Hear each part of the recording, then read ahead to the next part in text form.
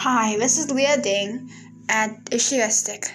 Today I'm with Alatasia Mwemba, and we're going to be talking about the recent discovery found at Kamloops Residential School. Ali, can you give us some background info on this recent discovery? Hi, my name is Alatasia Mwemba, and it's a pleasure to be here at the studio today. I'm just going to be addressing some of the things and information and answering your questions about the dead bodies, Sir John A. Macdonald, and a little bit about the Catholic churches. Okay, I have a few questions for you, and now let's start. It's a pleasure to have you here today. So, what can you tell us about why people are suddenly developing hatred towards Sir John A. Macdonald, our first Prime Minister? That's a good question. Well, first off, it is important to know that we are living in a modern world that is increasingly rejecting the traditional biases and prejudices from the past, which means we are against racism and sexism from the past when it was traditionally embraced. Now, Sir John A. Macdonald was clear from his attitude that he was against the culture of Indigenous people and believed to achieve a stronger European society. It was important to assimilate the cultures of the natives, referred to as savages and Indians. Wow, Ali, do you think that Sir John A. Macdonald was the only one who made the fault, or were Catholic churches somehow involved in this?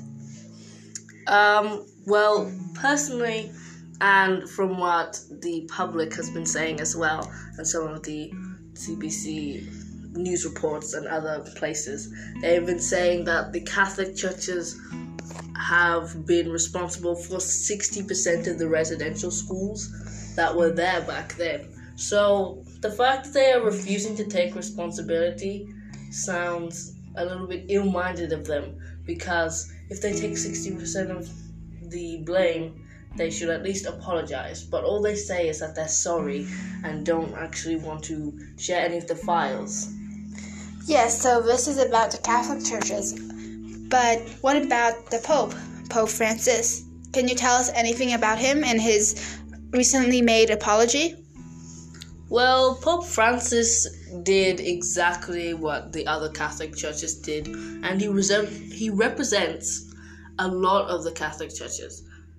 What he did was he also just apologized, but he didn't take responsibility. He says he's sorry for what happened, but he says that it wasn't the Catholic Church's fault either. But I think that they should be apologizing. So what is going to happen now? What do you think we as Canadians need to do to make Indigenous people feel better about the recent event? I mean, we know that we can't make them feel better because some of their loved ones have suffered trauma and a lot of things from residential schools. What should we do for them?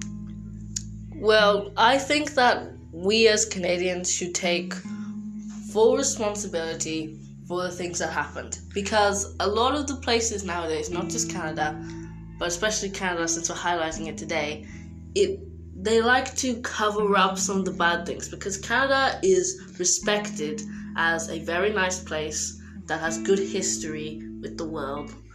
But the fact that we're covering this up is hindering all of the younger people about the knowledge of where they grew up, their home. They don't know that back then we were savages. We referred to Indigenous people as it and not them, not people. We objectified those people.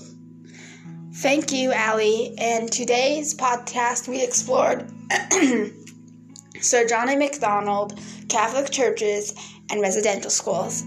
This will be the end of our podcast. Hope you can join us next episode. The end.